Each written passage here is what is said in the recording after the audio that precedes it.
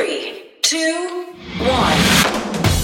7 things you probably didn't know you need to know. I'm Jamie East and this is the Smart 7. Good morning, everybody. It's Monday the 7th of December and it's Civil Aviation Day. And a big happy birthday to Noam Chomsky, Tom Waits, John Terry and Nicola Appleton. 7.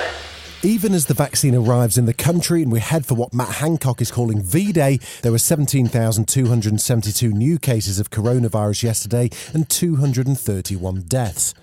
Deputy Chief Executive of NHS providers Saffron Cordery says the vaccine is here and being distributed. We know that the first batch of 800,000 is making its way to the country now. We know that many of the 50 hospital hubs up and down the country have already received their allocation and more is expected today. And she told Sophie Ridge on Sky News that she's confident that the process to approve the vaccine has been properly carried out. I think it's really important that people understand that the authorisation and approval process has been incredibly robust. Yes, it has been shorter, but that's because everything has been thrown at this all in one go rather than the much more bureaucratic, frankly, process that we've seen with other vaccine approvals.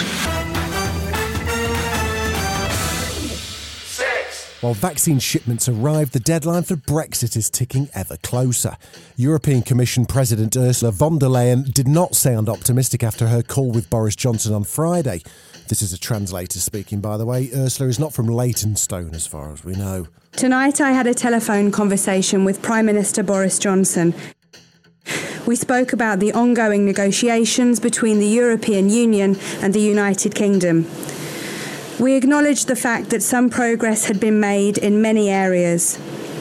Nevertheless, there remain significant differences surrounding level playing field, governance and fishing. However, Environment Secretary George Eustice was still somewhat optimistic. Yes, there is still a deal to be done, but there's no denying that, the end of last week was quite a setback. The European Union came forward with, lots of new additional requests again. So we started last week quite hopeful that there might be a breakthrough, and there's no denying that things have gone backwards later last week. It was another weekend of not winning for Donald Trump with no progress in his legal battles, and he announced that his lead lawyer, Rudy Giuliani, has COVID-19. Donald was in Georgia to help campaign for the 2 Republican Senate candidates, but mainly to complain and misstate election facts. If I lost, I'd be a very gracious loser. If I lost, I would say I lost, and I'd go to Florida, and I'd take it easy, and I'd go around, and I'd say I did a good job.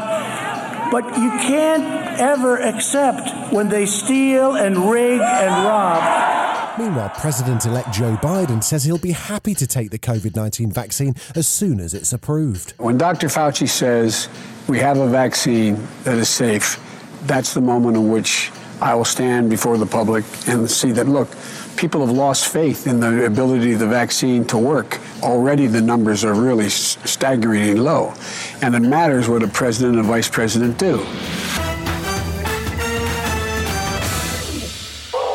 Boris popped up live from Downing Street on Friday evening when we were all watching I'm a Celeb with some news on the government's plan to tackle climate change. And he set an ambitious target, so ambitious that he sounds like he can't quite believe it himself. The fight against climate change is a truly global challenge, and it's one we're only going to win if every country on every continent does its bit to reduce greenhouse gas emissions. So I'm very happy to say that we in the UK are going to lead by example, going further and faster than ever before with a new target to cut emissions by at least 68% by 2030. Still to come on the Smart 7, Robbie Williams gets confused by humans.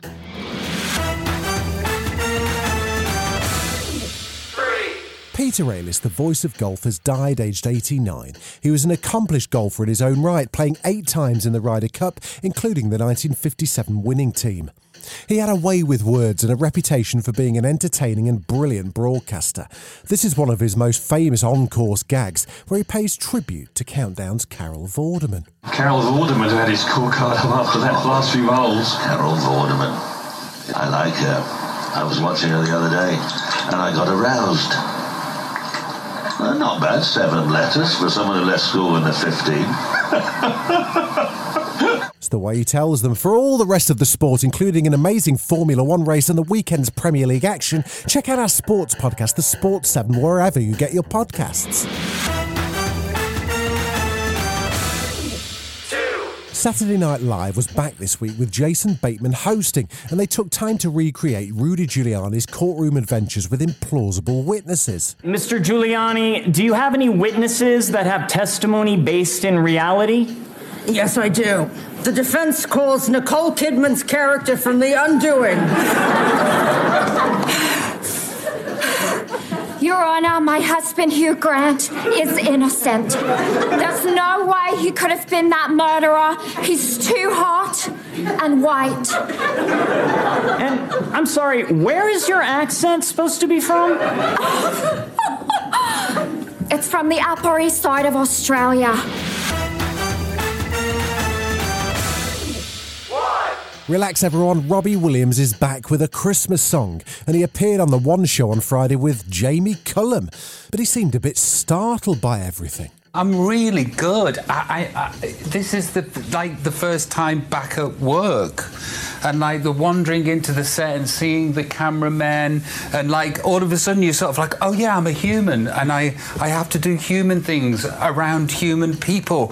He and Jamie then debuted their jazz version of Merry Christmas, What? Oh, God. Does he ride a red-nosed reindeer? Does he turn up on his sleigh? Do the fairies keep him sober for the day? So here it is, Merry Christmas, everybody's having fun. This has been The Smart 7. If you're listening on Spotify, do us a favour and hit the follow button. We're back tomorrow at 7. Please like and subscribe everywhere or enable our skill on Alexa.